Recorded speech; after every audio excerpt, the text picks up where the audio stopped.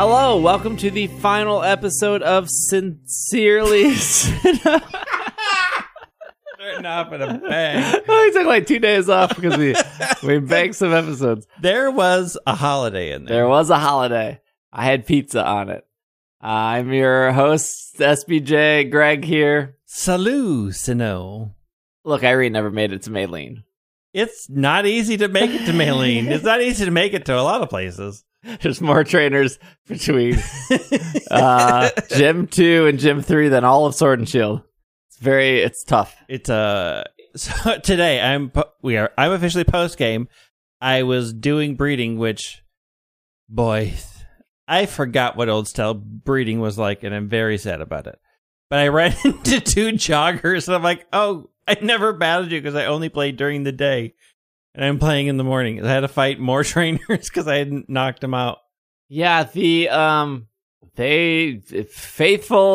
unless they wanted to be. So, if we all remember correctly, I was under-leveled when I finally got through Victory Road. Yeah, so we'll probably start off talking about the Elite Four here, and then a very little bit of post game, and then that will be the episode. But I think the Elite Four is the majority of this. So I know that I went into the Elite Four at 3 with 59, and then 3 at 60. And knowing Cynthia was 66, I think was her guard chomp. It's 66, 67. I don't remember. I can tell you. Garchomp is 66, and that's it. All right. And then, so Spirit Tomb 61, Roserade 60, Gastrodon 60, Lucario 63, Milotic 63. So I was half in the low 60s and half, well, I should have. I had 2 in the low 60s, and everybody else was in the low 50s. Like 52, 53? 52, 53. Wow. So I was like, I have to grind somewhere. So here's a hint. Did you figure out where to grind? Because I don't. Did. Sort of. So looking at the underground map, saw that Celestic Town had the smallest map and the fastest access to a large room. And the large rooms seem to have more options of second stage Pokemon, which are the ones to grind on. Because second stage will give more XP. And unlike Victory Road, which everything was in the 40s, everything at this point in the underground was in the 50s. But if you go to Celestic Town, the northwest or the upper left ice cave has a lucky egg in it. Yes. And I got it. Yes, there's a free lucky egg to help with your grind. Well, they took lucky eggs off Chansey because that wasn't faithful enough. Yeah. I think you can still randomly get one off of a Chansey, can't you? Isn't it still randomly on one? Maybe?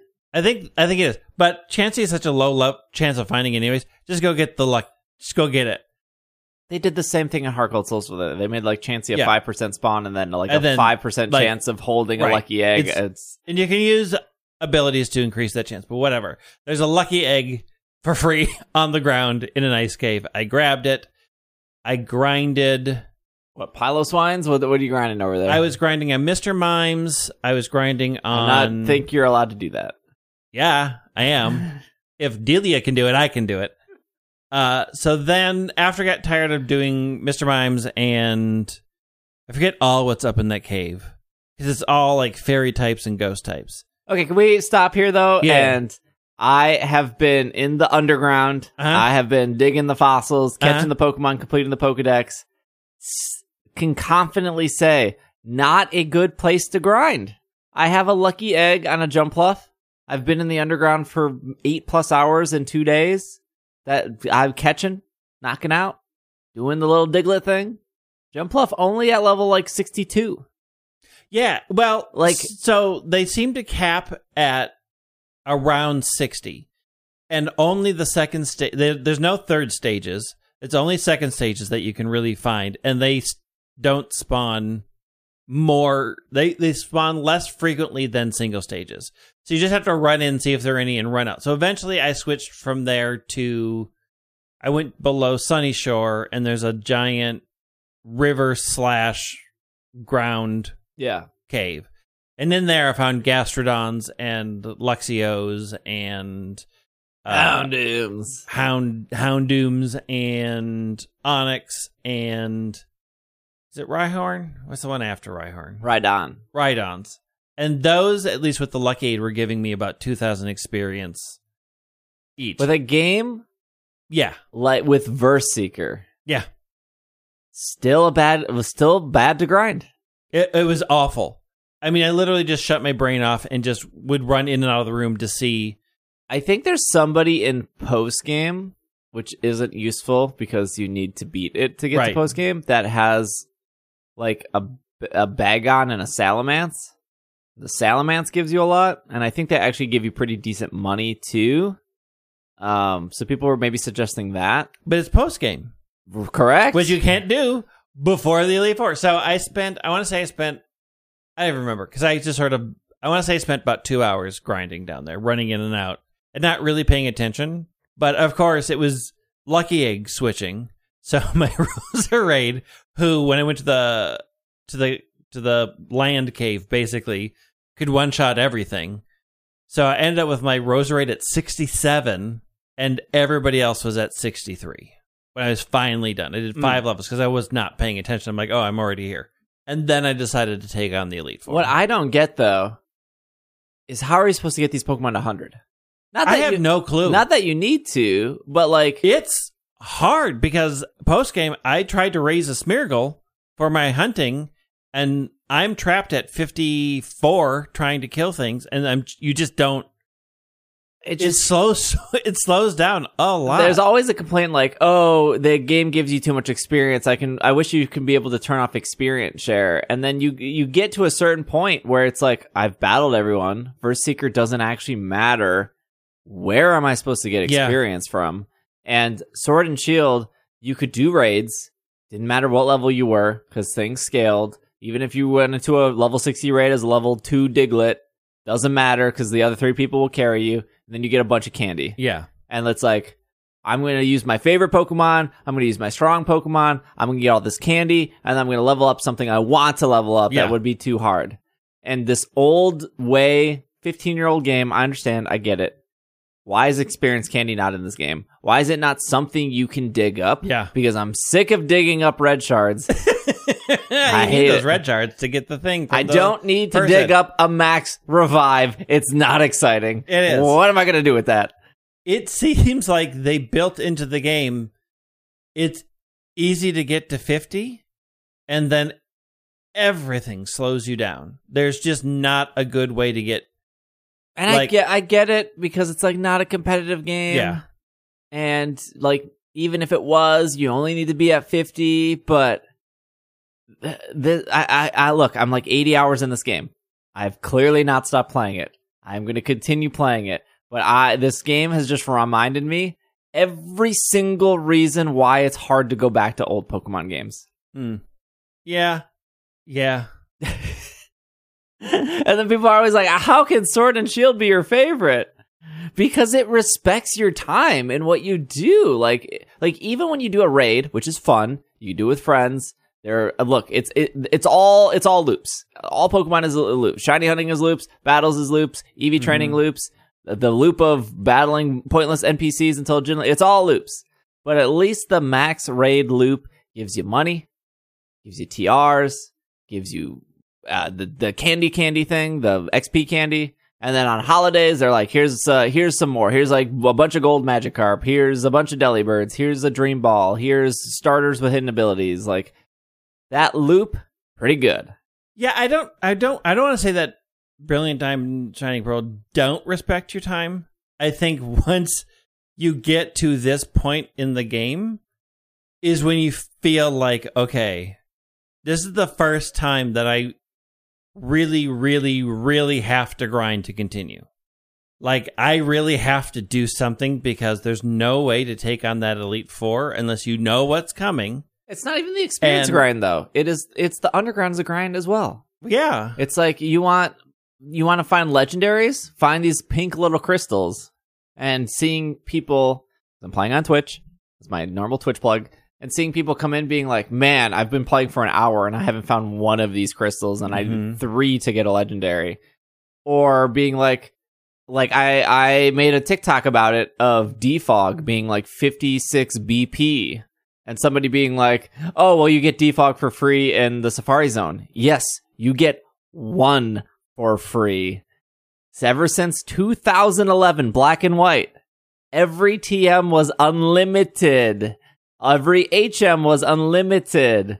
And for whatever reason, they're like, hey, you want to buy Fly? Pony up 56 BP. Do you know how to get 56 BP? You get 3 BP for winning a battle, and then you get like a bonus 20 for winning a set of 7. That is like 21 battles just to buy Fly? Just to be like, yes, I might possibly want Fly and a Salamence. Again, not a competitive game. So why are we grinding for... Like, why are we grinding for this? Besides just the fact that, like, you gotta grind to grind. No. Yeah. Not for Fly or defog, at least. Yeah. Like, I get that Surf was a TR in Sword and Shield. I understand that. But you could do, like, Gastrodon raids. You could do other water raids. You could talk to the guy with the Watts. You could buy it that way. You could trade it. I guess you could maybe trade Fly, I suppose. Somebody could put Fly in a Gastrodon and send it to you, and then you could take it off. Yeah, I guess. But, like, prior to the TR situation of Sword and Shield, I was like, why are TRs a thing? What's happening here? Yeah. And I get it. TRs are more powerful moves. They don't want you to get an Earthquake TR very early on and just teach it to all 6 members, because why would you not? It's the Earthquake. It's very good. Earthquake is very good. So they're like, let's limit some of these, but also make them drop like crazy at the end of game. And it replaces the move tutor guy. And I guess I would rather have TRs, something in my inventory, than to like go to somebody's house, hand in this currency, and then, because at least TRs I can trade to friends, or I can get from friends. I can't do that when I guess I could trade the Pokemon. Yeah. That's a hassle. I mean, some of the TMs are for sale in the underground. I don't know which ones, but I know they're there. And I think they do change. Choices were made. Also, faithful when it needs to be. Not faithful when it needs to be. Have you seen the Victory Road glitch? The surfing on land glitch? Yeah. FYI, people, if you accidentally surf on land, save your game and log out and launch again, because from what I understand, you'll get stuck. Yeah. And it's... Well, maybe you have an Abra in your box, you get stuck, you move the Abra, hope that it knows how to teleport you out. People got stuck in Candace's gym, too, with the snowballs and stuff. Let's talk about the Elite Four. All right. So, anyways, I ground and finally went to Elite Four. But before I could go to Elite Four, who has to show up to ruin my day? Barry. That Barry battle is very forgettable. Why are you here? Barry? Why is he there? Barry, we solved this on Mount Coronet. You're a bad trainer. Everybody there said you're a bad trainer. And this is your last shot to say maybe I'm a good trainer. You're not. It's such a, what do they call that? Like a red herring, too? Because that dude is like his strongest Pokemon's what, like 52? Yeah. And then you walk into the Elite Four and you're like, oh, these levels don't line up. Yeah, the levels don't line up. So I rolled Barry because, of course, I had leveled for the Elite Four, and Barry is way below the Elite Four. And the Elite Four's plateau is gorgeous. If it weren't for Masters, I would have remembered none of these Elite Four members, except for Flint. Flint is... How could you forget Flint is a very special... Look, Flint has an agenda. He's very good, and is going to just take you to town. But first is the bug. Is Aaron even in Masters at this point? I don't think he is. No, he's not. He's in. Okay, so Aaron's Pokemon start at 53. They go up to 57. And like I said, I'm pretty sure Barry's like final Pokemon is like 52 or 53. So it's not really exactly that great. So the big thing here, and it is 53 to 57 in original Diamond and Pearl. Let's compare the two. Mm-hmm. And in the original Diamond and Pearl, Drapion is holding a Citrus Berry. It's the only one. But the crazy thing here, and the thing that I actually really like, although it it finally answered one of my questions, or I guess maybe not answered my question, but showed people that IVs and held items don't actually matter as much as you think they do. They kind of do. They kind of do. But I would say this Elite Four is a glimpse, I think, at what people think they want. But it doesn't solve It doesn't completely solve the issue. But there are plenty of people. If you go into this completely blind, yes, which I did, you have a strong chance of getting wrecked. Okay, so let's talk about what I did, because I was bet against my Twitch chat. Yeah, you do dumb bets. I do dumb bets. So like yours is not like a true experience. You're like, I'm gonna do some wild blindfold setting on my head thing for money. So I did not know going prior in that all of these Pokemon are perfectly EV and IV trained. This is the first Elite Four ever that they've done that. Right. I believe in Black 2, White 2 hard mode, that no one ever tried because you have to beat the game to unlock because you got to beat the game to unlock the hard mode. You have to have 2 cartridges. It's very silly. I believe some of those Pokemon were EV and IV trained, but not to this level. When we're talking IV, every IV is perfect. Yep. And the EVs are built to make them be built in a way. And on top of that, they all have held items. Yep. So I did not know this going in. I did not know their moves. I did not know their Pokemon, except based on what I've previous play. Like I've beaten Diamond and Pearl 4 or 5 times. I've beaten Platinum twice or whatever. So I remember mostly. I played Diamond, Pearl, and Platinum back in the day. I've never gone back to them. I have long since forgotten. So we have Aaron with Dustox, with Black Sludge, Beautyfly, Wise Glasses, Vespiquen, Citrus Berry, Heracross, Flame Orb, and then Drapion with Scope Lens. But it's important to know why the Heracross has a Flame Orb. Sure, yeah, it has guts. It has guts, so when it gets burned, the power goes through the roof. Yeah, you just one-shot it, though. That's not the problem. Okay, here's the thing. But here's the thing. You would not one-shot that if you had not...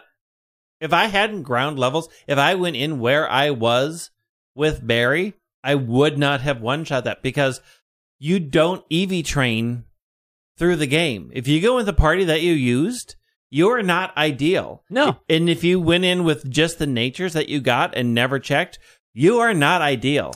Yeah. This does stack the decks against people. Sure, it definitely does. I would, obviously I'm sitting here, I'm a better than average player. I've played competitively. I've made it to master rank in Sword and Shield. I've qualified for Players Cup. Like, I would argue that, like, I feel like I kind of know what I'm doing. The game doesn't sort of prep you for this Elite Four in any way. They don't. I will say that I went through, my challenge was I wasn't allowed to be over 60 when I went in. I wasn't allowed to look anything up. I didn't know that they had held items. I didn't know they were IV trained. I didn't know they were EV trained. I wasn't allowed to use items in battle. I couldn't use potion. I couldn't use revive. And we had 2 bets. One bet was, can I beat Cynthia on the first try? I was able to do that. I didn't look up anything. And then the other bet was, can I beat the other 4 members without losing a Pokemon? And I was able to do that for 3 of the 4. Oddly enough, I lost 1 Pokemon to Aaron because of the crits. Yeah. For Drapion.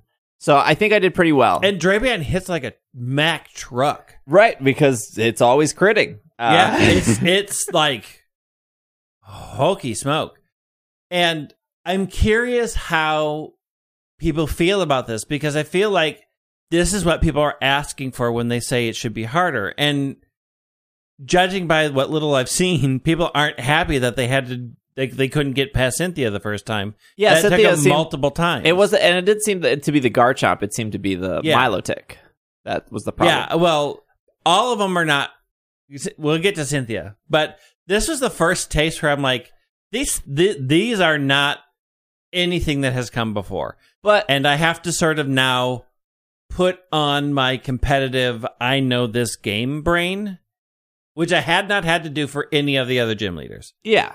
In the sense of Aaron, though, my experience was I didn't lead Houndoom because I thought that would be too quote-unquote easy, and I didn't know if he was going to set up or do anything like that. I don't remember what I led, but eventually I switched to Houndoom, and it was Flamethrower, Knockout, Flamethrower, Knockout, Flamethrower, Knockout, which has always been my experience in the sense of like, well, if you know type weakness, Yeah. Why would you not press the button that you know to press, right? Like, why would you do anything else instead of in front of Vespiquen besides click the flamethrower button? And even if they survive, what are they going to do to you? In the case of Vespiquen, maybe if she had Power Gem. Yeah. But a Power Gem Vespiquen probably not going to kill Houndoom. And then you just click the button again. Well, I mean, I went in with Infernape. And so it was Flamethrower, great.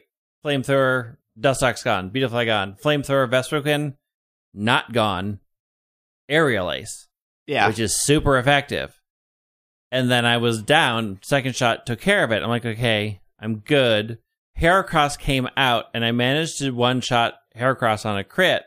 Then Drapion came with a crit Earthquake. And now you don't have an answer for Drapion. No, I don't have an answer for Drapion. But that's not true. I mean, I did have an answer, but it was just like, okay, wait. But the other thing you could do is like, okay, you don't have an answer. Use that turn revive. Let the Pokemon that's going to die. Let it send another Pokemon out. Let that one die. Use your Hyper Potion and then send back out Infernape and you're good. Right. I mean, you can like this is what I don't get with like, oh, the game is too hard. Right. What like I lost in all of the Elite Four. I wasn't allowed to use held items. Again, I know that, or I wasn't allowed to use items. I know I handicapped myself. But like losing one Pokemon to Aaron because I was like trying not to lose any, it wasn't hard, right? Like I could have just let that Pokemon die, get the free switch in, and then just attack, right? Like eventually, like unless Drapion is faster than all 6 of your Pokemon, and unless Cross Poison, Night Slash, Earthquake, and X's covers all 6 of your Pokemon, which probably not. Like, yeah, kind of does. Maybe. I mean, if you're using most things from Sinnoh, yeah, you're kind of it kind of covers everything. But like if you walked out of the battle with Aaron losing 4 Pokemon, and you revive them to head to the next one, is that really hard? Like he had 5, you had 6. Like ideally, it's pretty fair. It depends on what you sort of think hard is. I think like here's a question I would pose to people listening to the show. If you lose to the Elite Four once, you played through the whole game, 40 hours, you lose to the E4 once, you go back again the second time, and you win. Would you consider the game hard because you lost once? I don't think so. Like, I wouldn't, like... Yeah, I think people would. Because they lost once? Yeah. How many times do you die in, like, Mario or Zelda? Or how many times do you fail, like, a temple in Zelda and be like, like, even if you can't figure out a puzzle right away, I don't know if I would really consider that hard. Like, I guess the question is, like, I mean, what are you... I think when people do die in those games, they do think those games are difficult. I think the death is a marker of difficulty. How much do you lose? How much resources do you have to spend to get through this? I think that is a marker of difficulty. Like when Irene played through Sword and Shield, and she lost to Kabu like 3 times, and then the 4th time I'm watching her do it, and I'm like, you're not recognizing the pattern. He will always burn you, and then he will do this, and then he will always burn you. And if you're burned, he's going to skip that. And once I pointed out the pattern, she was able to beat Kabu. And she never lost another battle. Like, she lost to Kabu 3 times. She beat every other gym leader. She beat Raihan on the first time. She beat Leon on the first time. And she would say, like, the game wasn't hard. But yeah, she did struggle with Kabu. Yeah. But, like, I don't know. I don't personally find, like, one struggle or, like, one puzzle to be like, oh, now this game is suddenly hard. It's just... I think there's levels of what people consider hard. Yeah, sure. And I do think, like, up until now, you didn't have to spend anything in any gym. And here, if you didn't go in with healing items, if you didn't go in with stuff, if you just breeze through, and we're like, it's been a cakewalk, I think you're in for a rude awakening when you hit this. And I do think... that classifies this game as more difficult. I am not saying... That's why I preference, like, I feel like I'm above average player. Like, I'm very curious what a casual player goes through and, like, how do I get through this? Because I mean, I think you've seen it because I've been in your chat when people come in saying, I can't get past Cynthia. Like, I've done this multiple times and I cannot get past this. I think we do know what some more casual people are. I think this is a big struggle. Part of the problem and why I wanted to spend so much on the grinding part is, like, where are these people supposed to go? Right. It is Because I can see getting all the way to the Elite Four, having a problem, which is like I am not complaining for a second that they like this sucks. Like it's cool that they have max IVs. It's cool that they have items. In a lot of cases, I think it proves my point that just because they have max IVs and just because they have items doesn't mean like they're suddenly harder. Because again, I was able to one-shot 4 of the 5 Pokemon that Aaron sent out. And that's just, and this is going to be a common thing with the other, like Bertha, lots of one-shots because she's weak to water. And grass. And grass. Which is mine, but I was way over leveled. I think for a person who knows what they're doing, me, or even you, the IV and the held item stuff doesn't matter because we know how to play the game. And even if there's like I think it matters less for us. I do think like those things hit. I will say that I knew what I was doing, but I walked in not thinking I needed to focus, right? And then it said, no, you need to focus. You need to be aware of what's going on. And I need to Which maybe that is actually what people are asking for. I think that's what people are asking for. Like, I had to slow down. I couldn't just hit a button and watch TV. I was like, okay, no, I need to know what's happening now in this game, what's coming out. And since you cannot count on any of them having things of their type, because Drapion is the first clue, like, it was a bug type before it evolved. I think Scroopy's bug. And that one's always confusing. But it's like, okay, this is going to be a different experience, and you do need to engage with this battle of all the battles in the game. And I do think it makes this Elite Four experience more memorable for me, because I really did have to actively be engaged, especially as I got towards the champion. Because Aaron is supposed to be somewhat of the starter, but not incredibly difficult because it's the first one. See, I always thought the first one was always harder than the next ones because I always struggled as a kid with Lorelei compared to Bruno, compared to Agatha. Well, especially in Gen 1 where you're like, oh, Gengar's just weak to Earthquake or Gengar's just weak to Psychic. So I think it's because like I always struggled with Lorelei as a kid. Gen 1 doesn't teach you ice. Sure. Like, it doesn't teach you anything about ice. And most of them are part ice. And that messes up a lot of things, right? Yeah. Like, it's. But I think everyone would agree Bruno is easier than Lorelei. Because Bruno has like 2 Onyxes and like 3 fighting and you just Psychic or you Surf. Right. Well, of course, in Gen 1, Psychic was so broken. That's true, yeah. Like, we can't really use Gen 1 as a good example because so many things in Gen that game 2, are broken. don't you worry. They brought back Bruno. Gen 2 is not good either. But I do think that this change was good for the game. Yeah, I really do think, and I'm curious if the people who wanted more of a challenge are slightly happier, and the people who are more casual are super frustrated. Correct, which is always the like... What's the trade-off? What's the percentages? And I don't have a good sense of that. I just know that for me, I after Aaron was like, you got to focus to get through this crew. You're not over-leveled. Because after that comes Bertha, who I will admit I completely forgot existed. Yeah, I played a child's game. Do you remember this? I went to a used game store, and they had a copy. They had a copy of Diamond. Yep. And so I bought it, and I loaded it up, and it was a kid, right? They had like Dialga at 57, which is or whatever level 47. 47. Because that's how what is it? It's Brilliant Diamond Shining Pearl. There at 47. Weird number. It had Dialga. It had Infernape. It had like a Noctowl. It had a Roserade, and then they had like a Steelix or like something else.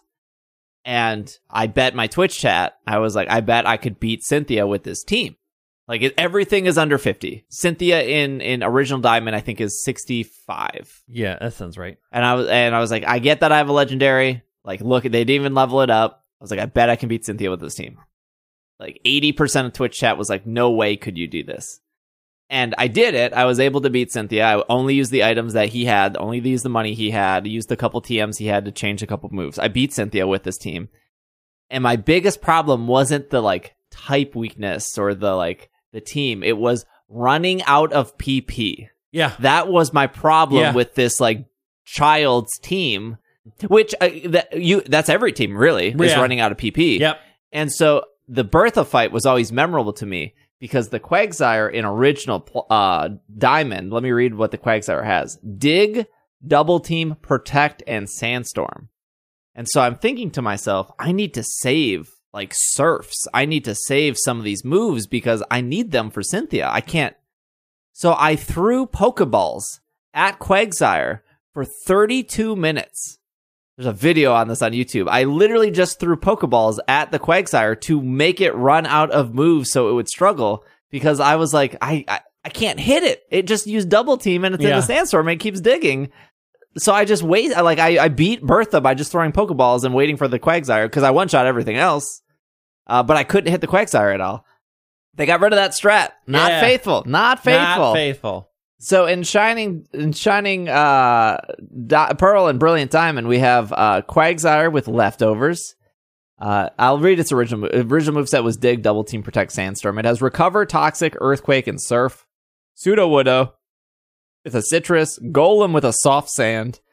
Wishcash with a Rindo Berry. That didn't matter for me. I still one-shot it. Yeah, I still one-shot that with the grass move. And then Hippowdon with the Chesto Resto Berry.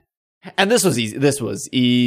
This was like for me Surf, Woodhammer, Surf, whatever. My Roserade was so over-leveled that I just Giga Drained everything. Even with the Rindo Berry, it was like, I lessened that attack. So again, way too much. For people that are at more of a competitive level, I don't think the IVs and the held items really, really mattered here. And then for people who are casual, it probably sucked for them a lot. This was bad for them. I guarantee the Quagsire coming out was not great.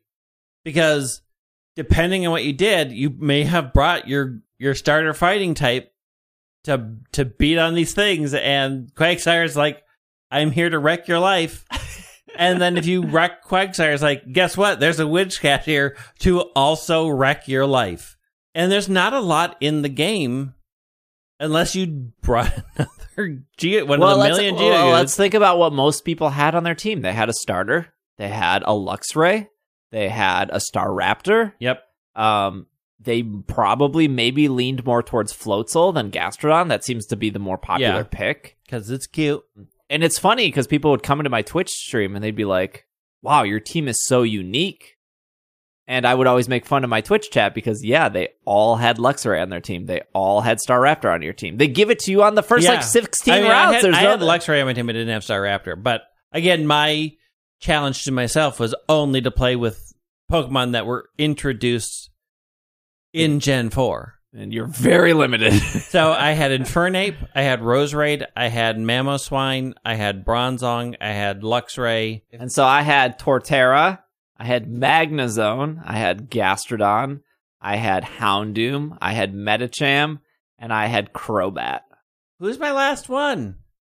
Bronzong? Luxray? And a lot of these battles, and this again, like, the mechanics here are not new to Platinum. No. In Sun and Moon, in X and Y, in Black and White, every trainer is programmed to do something. But I had Cranidos. Oh, Rampardos. Because I never used Rampardos this entire Elite Four. There was never a good time to bring Rampardos out ever. The gym leaders and even some NPCs on the routes of all these old Pokemon games, they do have strategy. The actual problem is you just one-shot them. And it's the same with the Elite Four.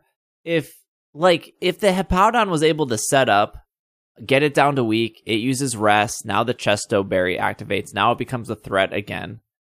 It just doesn't happen when you just Woodhammer it or you Surf it. Well, again, it depends for on a casual player. They might not intentionally, but I'm not sure what move to use, or my Pokemon's not strong enough, or I'm using Bubble Beam instead of Surf because you didn't get this. There's lots of reasons why they might not have an optimal moveset, right. And And I mean, And because the gym leaders do use items. There are full restores flying around. I think they're allowed to use 2 full restores. Yeah. And so the difficulty is you're letting these gym leaders do what they're programmed to do versus the more hardcore people, which is like, this is the most optimal move at the optimal time. I'm not going to let you set up. So your IVs and your items don't actually matter because you're dead. Yeah. But again, I had to be engaged, right? Like I had to be like, okay, at this point, Hippowdon did not get one shot for whatever reason. I need to pull out and set up a different way. Yeah. I need to deal with this a different way. I don't think Bertha Hat doesn't have anything that doesn't have part ground. I think is Sudowoodo's pure rock. Pure rock. But it has a lot of the same weaknesses. Yeah. So it's not really right. You can still earthquake it, you can still focus punch it. Yeah, you can it doesn't really break the mold. The mold gets broken hardcore when you decide to go to Flint. Well, if you have the Excadrill, then you get the mold breaker. You break the mold. I had a Rampardos who breaks the mold, and it still didn't break the mold. Didn't break the mold. So, okay. I love Flint. Can we just talk about how Flint is what a 1990s ad agency did to redesign Ronald McDonald? Flint is a lot. Flint looks like a clown trying to be hip. It is the McDonald's product placement of these games. And he is forever memorable. Because of his team. And his team is the wildest thing. I have 2 thoughts about his team. Number 1, huge shout out to Sinnoh for being the first game where every member of an Elite Four party is a different Pokemon. This was my biggest problem with Gen 3 and biggest problem with Aura's remake is they're like, Glacia, here's like 3 Dugongs or 3 Frostlass or whatever Pokemon she uses a lot. I think she uses like a Celio and she uses a Celio and a Walrein. She uses 2 Glalie, I think, 1 Frostlass, and then I don't know, like a Snorunt or something. Can't use Frostlass. Frostlass is this generation. Not so 2 Glalie for sure. The 2 big snowball things. She has 2 of those. Does she? But I don't remember.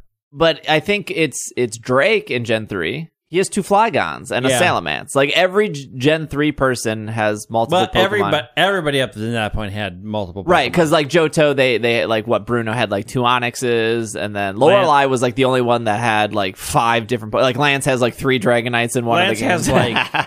Lance is just. I don't even know what's going on with Lance. So like like Gen 1 obviously gets a pass. Agatha has 2 Gengars and everything.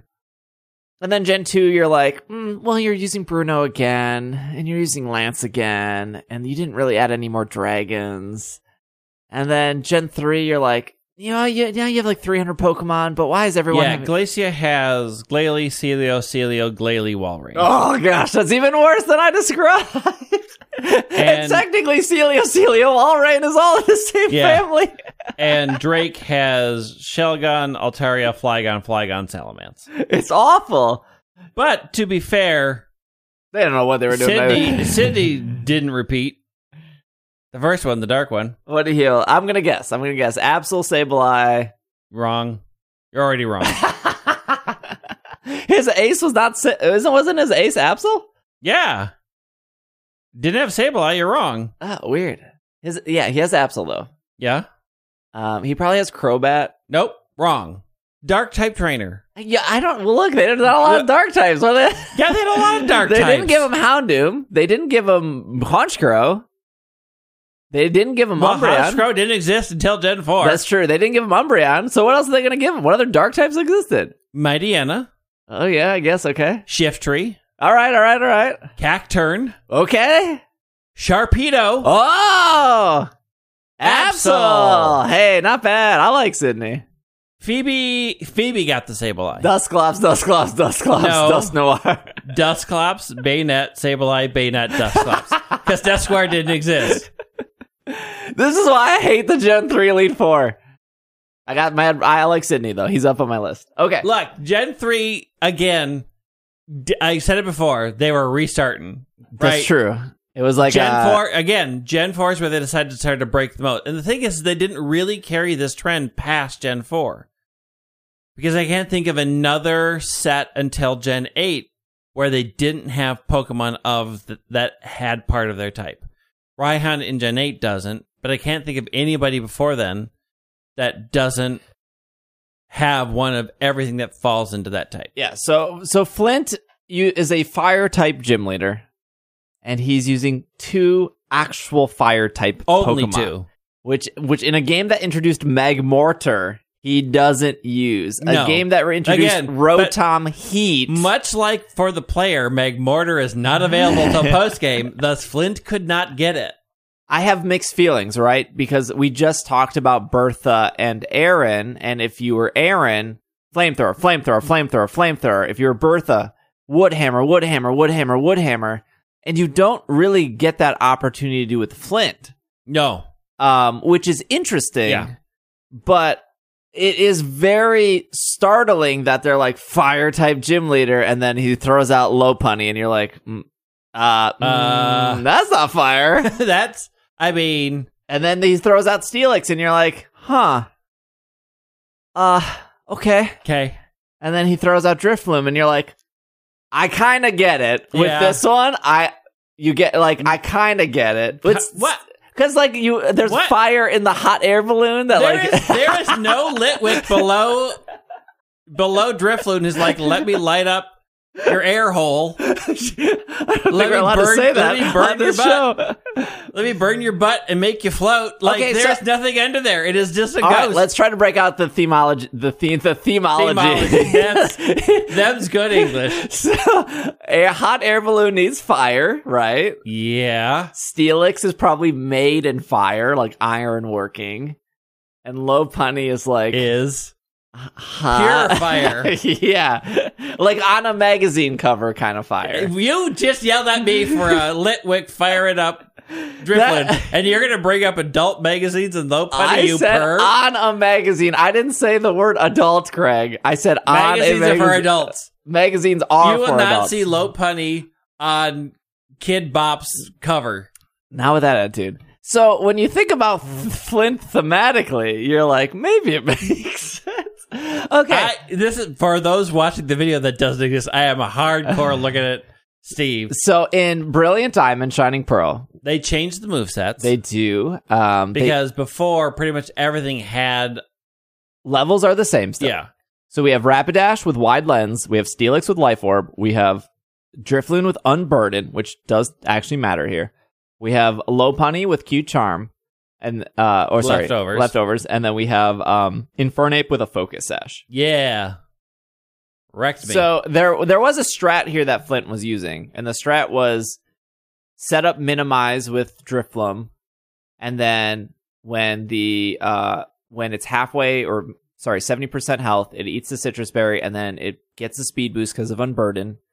I don't expect any casual player to know that strat. No. Like Drifloon and eating a berry and having Unburden is very competitively focused. Yep. And then using Minimize and Baton Passing, like maybe if you've done a little bit of Smogon, you'd understand that, but it's really not ever seen. Well, it's not seen in double battles, but it's seen in single high competitive. I watched a different streamer who was doing a hardcore Nuzlocke. Mm-hmm. Which is usually like the same as a Nuzlocke, except you can't use items. You can't use items in battle. And you have pretty strict level caps. Yeah. Brought the Gyarados to sweep Rapidash. Steelix comes out. Thinks, what can this do to me? I'm going to set up a D-Dance. And what does Steelix have? It has Thunderfang. And Dundafang. And so the ace went down. And that spelled doom for the rest, because everything was hinging on Gyarados. Steelix also is a rock type moves, which does a lot to Gyarados as well. Like Gyarados' physical defense ain't great. Yeah, I think it was the idea that it would be able to survive the rock type move. The rock, because it's not 2 times as weak. It's only 2 times a week, not 4 times a week. Yeah, and never would have. Like, again, Thunderfang being there is new to this game. Mm-hmm. And so just obliterated that and obliterated all hope of being able to continue because it was a Nuzlocke, right? Like you couldn't revive. So I think like Flint was like, okay, I have no idea what the theme of your team is, but it's also difficult. It is also like you are setting minimize up, you are setting. So my Flint experience was Rapidash can't touch Gastrodon, and his team is very physical. Celix is physical. Surprisingly, if you don't know going in, Drifloon doesn't actually attack. No. It knows Strength Sap, which doesn't matter for Gastrodon. Minimize, Will-O-Wisp, Baton Pass. Lopunny is a little bit mixed. It does have Mirror Coat. Mm-hmm. Otherwise, it has Fire Punch, High Jump Kick, Quick Attack. Infernape's all physical. Steelix is all physical. Rapidash is all physical. And so knowing his team going in, I was like, you're a physical team. How do you touch Gastrodon? So it was like a 30-minute battle of Hypnosis, because wide lens. Yeah. So, okay, I'm going to wake up and harden. Hypnosis. Okay, I'm going to wake up and harden. And then I panicked when I got to Drifloon, because it was just, at that point, it was only Drifloon, and it was only Infernape. And I just switched to Crobat, Crunch, and then Aerial Ace, or whatever. So it was... Because the Focus Sash will catch you also off. Yeah, the Focus Sash... Because you can't one-shot Infernape. And Infernape is fast. Like, Infernape can be very fast. So yeah, it wasn't too bad. But like, if Close combat will do a bunch of damage on a Gastrodon.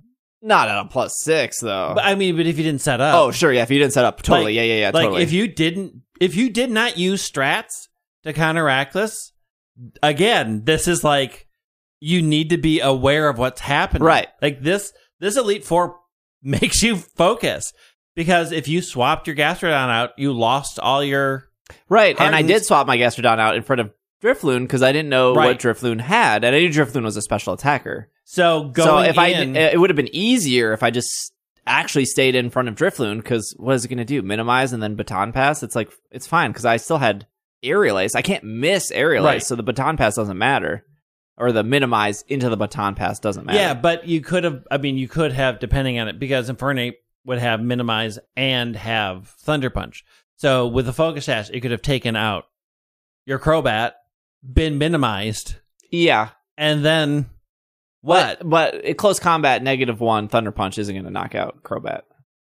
If it wasn't, because... Oh, wait, sorry. Close combat is negative special defense, special defense, which doesn't matter because of the Focus Sash. Right. I feel like it did Thunder Punch me, because I'm pretty sure I used Crobat, and I survived the Thunder Punch. I'm almost positive I did. Yeah, again, RNG rolls with, but like I say, people who do not know these strats, like this Elite Four is a stressful thing for a lot of people, I think, and I don't want people to think that I'm thinking that's a bad thing. I think that's a very good thing. I'm just curious if more casual players felt like, oh, this is a challenge and I want to complete it, or this is so frustrating, I don't know what to do, and I don't want to play these games anymore. Lucian was a pushover. Holy cow, he was... I had nothing good to deal with Lucian, because the best I had was a charging Luxray, so I could charge, because charge raised the special defense. So it pretty much negated almost everything they could do, but I didn't have a good way of dealing with any of them. I had Crunch on Luxray, but it's not Stab, and they put up Reflex. So it took me a long time, and there is a Trick Room strat that... Again, I never saw the strat because I shut him down before he set it up. I got Trick Roomed, I got the whole 9 yards, because I didn't think about how I was going to deal with Psychic types, because I forgot Lucian existed. So I walked in there, and I'm like, I have one dark move on my entire team. And my highest level is Roserade, who is weak to poison. Psychic. Yeah. So we have Mr. Mime with Light Clay. This is not the first time a player should have experienced screens. Maylene does set up screens on her Metatite if you let her. We have a Giraffarig, which is your first Trick Room user, with a Mental Herb. We have a Metacham with a Muscle Band. We have an Alakazam with a Life Orb. And then we have a Bronzong with a Citrus Berry. is your second Trick Room user. Mm-hmm. You have like the basic strategy here of like a Pokemon knowing Nasty Plot, or you've seen this in gym battles before of like a Pokemon knowing Swords Dance or a Pokemon knowing Dragon Dance. So, although Alakazam is like a piece of cardboard, like it just takes non-stab crunch to knock it out. Like it's Alakazam. But it's very fast. Yeah, super, super fast. And if you are playing in set, you either have to pop something in to eat a Psychic, or it Nasty Plots when you swap, and then that Psychic hits like a Mack truck, because Alakazam is incredibly fast. Mm-hmm. Really fast, really strong. Glass cannon. So I was lucky in that I had my Luxray in and had souped my special defense up, so when they switched, I was able to crunch because I was souped up. Yeah. But I don't know I had no other options. And I really did not have a good option for Bronzong. I Bronzonged versus Bronzonged until we wore each other out. Bronzong versus... I think I just crunched Bronzong twice or three times. I actually think the Citrus Berry helped, because I think I crunched it to red, and he didn't use any of his max revives, and the Citrus Berry brought it to... full restores. Full restores, yeah. Because I think I crunched him to red... Citrus Berry kicked in. He went to yellow. He opted not to use the full restore, and then I crunched again, which was like actually perfect. Yeah. I mean, there's ways around it, but yeah, I think... Which is another like high-end strat of like, I don't want to use... Right. There was a point in Cynthia where I was like, I cannot use this move, because if I do it, it will bring her to red and she'll use a full restore. I need to actually waste a turn. Yeah. And I literally leech seeded on something. It was Milotic. I was like, I can't Woodhammer here. I need a turn of Leech Seed to like go off. So I'm just going to Leech Seed and throw the turn. And I did. And then it was in range to Woodhammer, versus if I would have Woodhammered, she would have been 1 HP. She would have full restored. And now I have a full health Milotic again. I mean, that's pulling on our knowledge of how these games work. Right. And look, I don't know what... Again, this whole Elite Four is like, you know how these games work and you know how battles work, or your house is getting rocked. Because I think I cannot think of a single battle anywhere that would have taught you Trick Room. No. So suddenly being like, well, what is Trick Room doing? And now why am I going last? Like, that is stressful. And by this point, you are running low on PP, which makes starting Cynthia stressful, because I had just used all my crunches to get through Lucian, and I'm going into Cynthia, and Spiritomb has... Pressure. See, I somewhat prepped for this. When I picked up Lepa Berries for the first time, I planted them right away. And so I had like 10 Lepa Berries going in. I only needed to use like 2 of them. Throughout the whole thing, but it's like, I need more Scalds. Yeah. Like, I don't know if I can beat Cynthia with 4 Scalds left, so let me Lepa Berry, so I'm at 14 Scalds. Okay, so Cynthia, same level, or not same levels. No, same level, sorry. Yeah. In Diamond and Pearl, Spiritomb 61, Roserade 60, Gastrodon 60, Lucario 63, Milotic 63, Garchomp 66, with a Citrus Berry. In BDSP, Spiritomb 61 with a Citrus Berry, Roserade at 60 with a Expert Belt, Gastrodon, Cynthia's amateur hour, no recover on Gastrodon, Gastrodon level 60 with leftovers, Lucario level 63 with Wise Glasses, Milotic level 63 with Flame Orb, and then Garchomp level 66 with a Yachi Berry, which most people probably don't know what it does until they encounter it. Yeah. So the Flame Orb on Milotic is the problem. And that people don't see, because it's the ability that makes that a problem. Let's read what Marvel Skill does. Which is, while the Pokemon has this ability, any status condition will increase its defense by 50. Which is a lot. Now, Milotic is one of 3 Pokemon that can learn Marvel Skill. The other 2 Pokemon are Dratini and Dragonair. And Milotic, if we can just look at the stats, which is something the game doesn't ever teach you about. Right. Its special defense is 125. Milotic is very bulky. Very bulky. And then its defense is 79. So with a special defense boost of 50%. Well, defense boost of 50%. A defense boost of 50%. The defense goes from 79 to 129, which makes it slightly higher than its defense. I did the math already. Sorry, I did the math before the episode. Which means that Cynthia is specifically designed for Luxray, because Luxray is a physical attacking electric Pokemon. Yep. So that's why it works perfectly here, because they know that most players will want Luxray on their team. I had one, but I had my backup. I had a Magnezone. I had my backup girl. My favorite. So the thing is, also, when you lead with Luxray like I did, because it has the crunch move, and you're like, oh, Spiritom's a ghost. Yeah. It's eating all of your thing. It's eating through your PP, which I don't think a lot of people know, like, what does pressure do? And then you start just seeing that all of your stuff is falling very fast. Pressure actually works here because you are used up to this point. You are used up. And bringing a lot of other things in to deal with it, Spiritomb has pretty good coverage.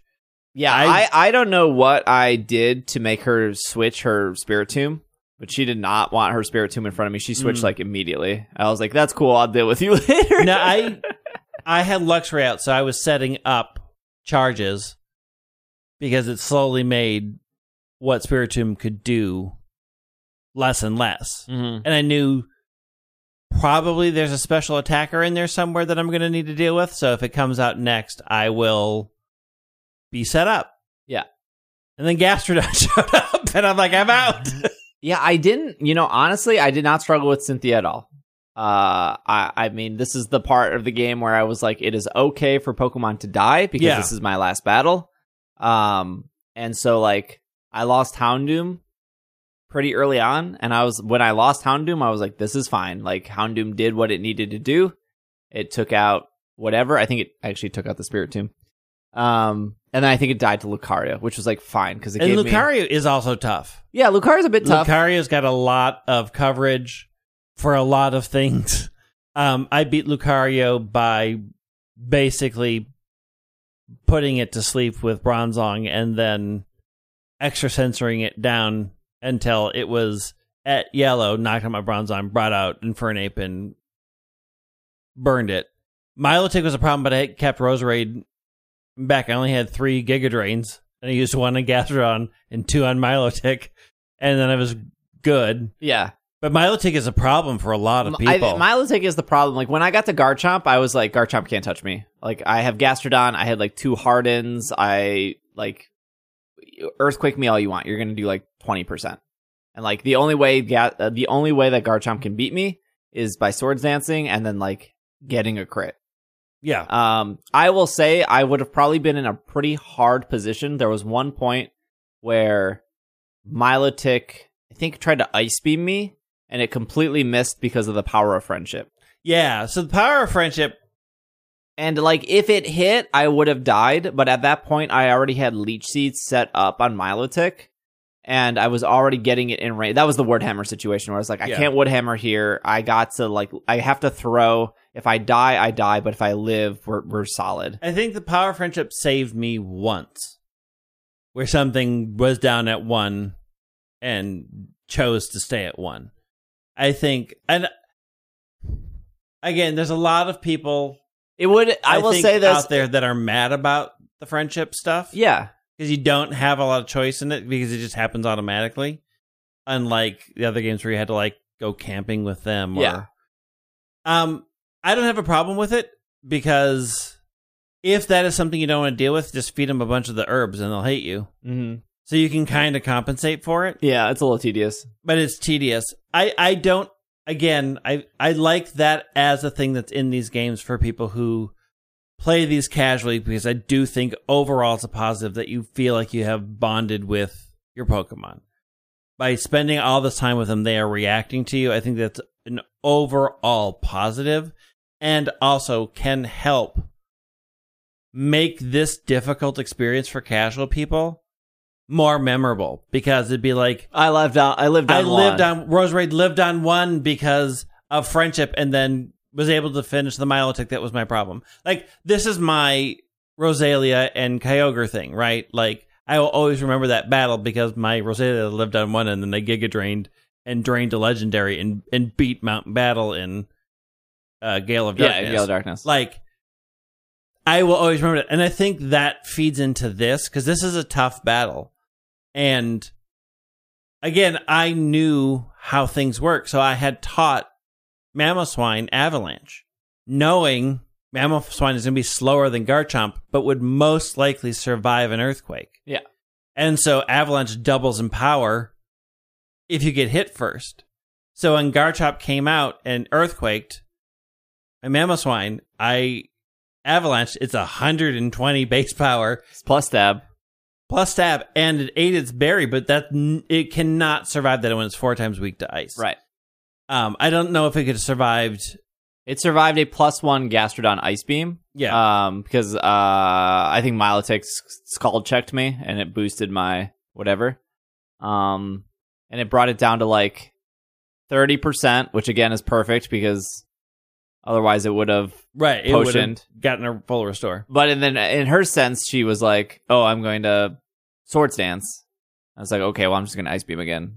Like, what are you going to do? You can't do anything. Yeah. I mean, Cynthia's tough. I think Cynthia is a lot of people's champion because her team feels very diverse.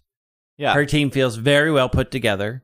I think Leon's team is great, though. Yeah. Like, Leon opening with Aegislash is a strong open. I think she's a very interesting character that you meet a couple of times.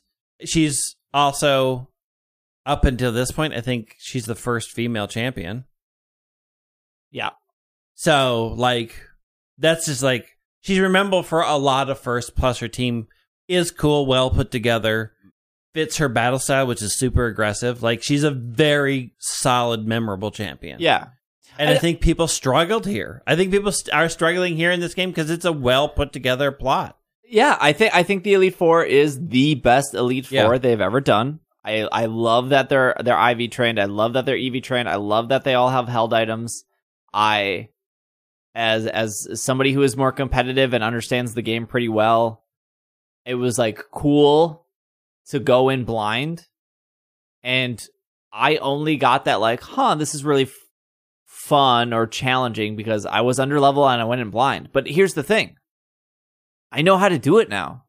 Yeah. I can't unlearn that. Right. I know their moves. I know their held items. I can't, like, yes, there's like a second challenge where they have one extra Pokemon. They give Flint Magmortar finally and stuff. It's post game, sure. But like, if I was to restart Diamond and Pearl, I can't have this experience again. Right. I know that the Garchomp has a Yachi Berry. I know that the Rapidash has wide lens. Like, yeah. And I mean, we know that, right? Like, a casual person probably does not know these mechanics very well. Right. I'm just saying, like, it only gets easier for a player the second time they do it. It does. Or the second game, right? Like, if this is your first Pokemon game, and now you're experiencing all these mechanics, and they don't do this again in the future, you're going to be like, this is too easy. Yeah. Because you have learned so much. Yep. This Elite Four is great. Hands down. It's full of surprises. Unlike a lot of Elite Fours, again, since they put so much personality into the trainers in this game, like they talk to you and they do things and they exist during the battle, they're a very memorable set of people. And I don't think we had that 15 years ago. Yeah, I agree. I think, like, this game is a slog. The fact that they picked and chose what stuff they wanted to be faithful and what stuff they didn't is incredibly frustrating. Yeah. But whoever was the person that designed the Elite Four, and like, I think they did a good job keeping it faithful, but also like, we're going to make this. And I think that is what like, to me, Omega Ruby Alpha Sapphire was missing in some parts, is like, why didn't you take more risks here? Yeah. And I can say that for the beginning like 90% of this game. Like, why does Diamond and Pearl play things so safely? And then at the Elite Four, they were like, let's do it. Yeah. Give them all perfect IVs. Give them all held items. Change their movesets. And it's like, why didn't Omega Ruby do this? Why did you just give her 4 wall reigns? Why? Just do something else. It's like, I wish I could take the good parts of this game and the good parts of Omega, and you're so close to like a perfect remake. Yeah. I mean, I still put Omega Ruby Alpha Sapphire as a better remake than these. I think it is too, yeah. But for as frustrating as parts of this game can be, it is saved by the parts that shine, right? Like, there are aspects of this game that are just really good, and it overall saves the game. And I don't know if this... I can't say that I want more from my remakes. Like, I want them to be better, but I definitely had fun. I definitely enjoyed the amount of time I put in this game. I'm now in post-game, which is pretty much pure collection, because there's not much else to do. Yeah. Oh, and remembered who the kid's name was, because you have to go visit him. It's Buck, who's all obsessed with Heat Tran. I think is Flint's brother. Is his brother? I thought it was his cousin. I think it's his younger brother. Could be his brother. I don't know what they're... Why are you going to Flint's page? Go to Buck's page. Buck, younger brother, yes. Okay. Yes. Yeah, that's who I couldn't remember. But it's Buck. Buck, yeah. Post-game is post-game. Like, I don't think there's anything interesting to really do more about. It's a lot of collecting, and it's a lot of underground. The thing that, like, it's such a minor thing, but when Sword and Shield, when you beat Leon, and then the wild area added all the weather stuff, because you didn't get fog in the wild area until you beat Leon. Somehow Leon was holding back the weather. And then you got more watts from all the dens. And then all the Pokemon maxed to like 60 or whatever. I was hoping there would be something for the underground there, and there wasn't. It was just the same. Well, I mean, more things appear for digging, because they get extra fossils. Yeah. Show up. More National Dex Pokemon show up if you've completed. I think I need more time in the wild area, but so far probably 8 to 10 hours in the underground. It's just so grindy. And not in so is the wild area. Yeah, but I think the nice part about the wild area is I wasn't getting stuck to walls every 45 seconds. This non-buggy game is full of bugs. There are frustrating movement things. Like, it is just it is a very buggy game, and that is super unfortunate. The one thing that always sticks out to me is people complaining about Sword and Shield and how they're like, all the routes are hallways. And then now we're actually playing in the underground, which is literally and figuratively hallways. And people are like, yeah, this is great. But they're branching hallways. Yeah, that's right. And sometimes there's a Diglett. It's that shines. That I think that is like, I think that's a good way to end the series. You take a statement like, man, Sword and Shield is all hallways. I like Brilliant Diamond Shining Pearl more because I get to spend the end of the game in a hallway. Is a real great way to end the series. All right, we're done. We've been talking for way too long anyways. Yeah, there'll probably be a bonus episode. Irene does really want to try to get through this game. So we'll probably have like a Patreon exclusive bonus episode with her thoughts. Sorry that she didn't get through it. We just moved. She's out of town. It's tough. It's a holiday, and that game ain't easy. It is. I feel like if Let's Go Pikachu, Let's Go Eevee is an intro game to Pokemon fans, I do not feel like Diamond and Pearl is a great intro game to Pokemon fans. No. It's just so archaic in some of the things it's asking you to do. Anyways, if you want to follow Greg on Twitter, it is at White Wing. Myself on Twitter at Dragging a Lake. Irene on Twitter at Devin Carrots. I hope you really enjoyed the series. Greg and I love to hear feedback on Twitter or in the Slack or in the Discord. I know people come into the Twitch and they're like, "Oh my gosh, I binged all the episodes. And I really liked them." So that feedback is always welcomed. Yep. But thank you for listening, and sincerely, Sinnoh for the last time. Bye bye.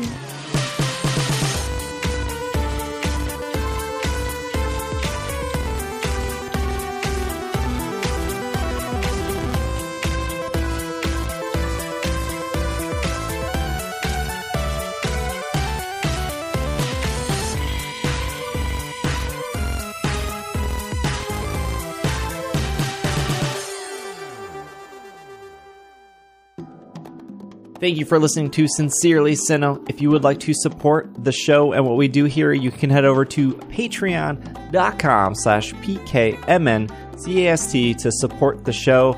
For just $5 a month, you will get access to bonus podcasts and ad-free podcasts. If you are interested, you also get to join our Slack community where you can battle, trade, talk about a bunch of stuff with a bunch of other Pokemon trainers who also listen to the show. You can head over to isc.cash or patreon.com/PKMNCAST if you would like to support. Now is the perfect time to support because Nick and I are putting out another release of our break music. That's the fun music that Nick does when he remixes me, Greg, Will, anyone else on the show. That's where the Mega Houndoom comes from and all that other stuff. So if you would like to get the next album and support the show, we're running that special offer until the end of the month. So you can just head over to our Patreon, sign up. If you're already a patron, you will get that album come December when it will be released. But it is limited time. You have until now, until the end of the month to sign up to get that bonus album completely for free or supporting the show. So patreon.com/PKMNCAST. And I really hope you enjoyed Sincerely Sinnoh.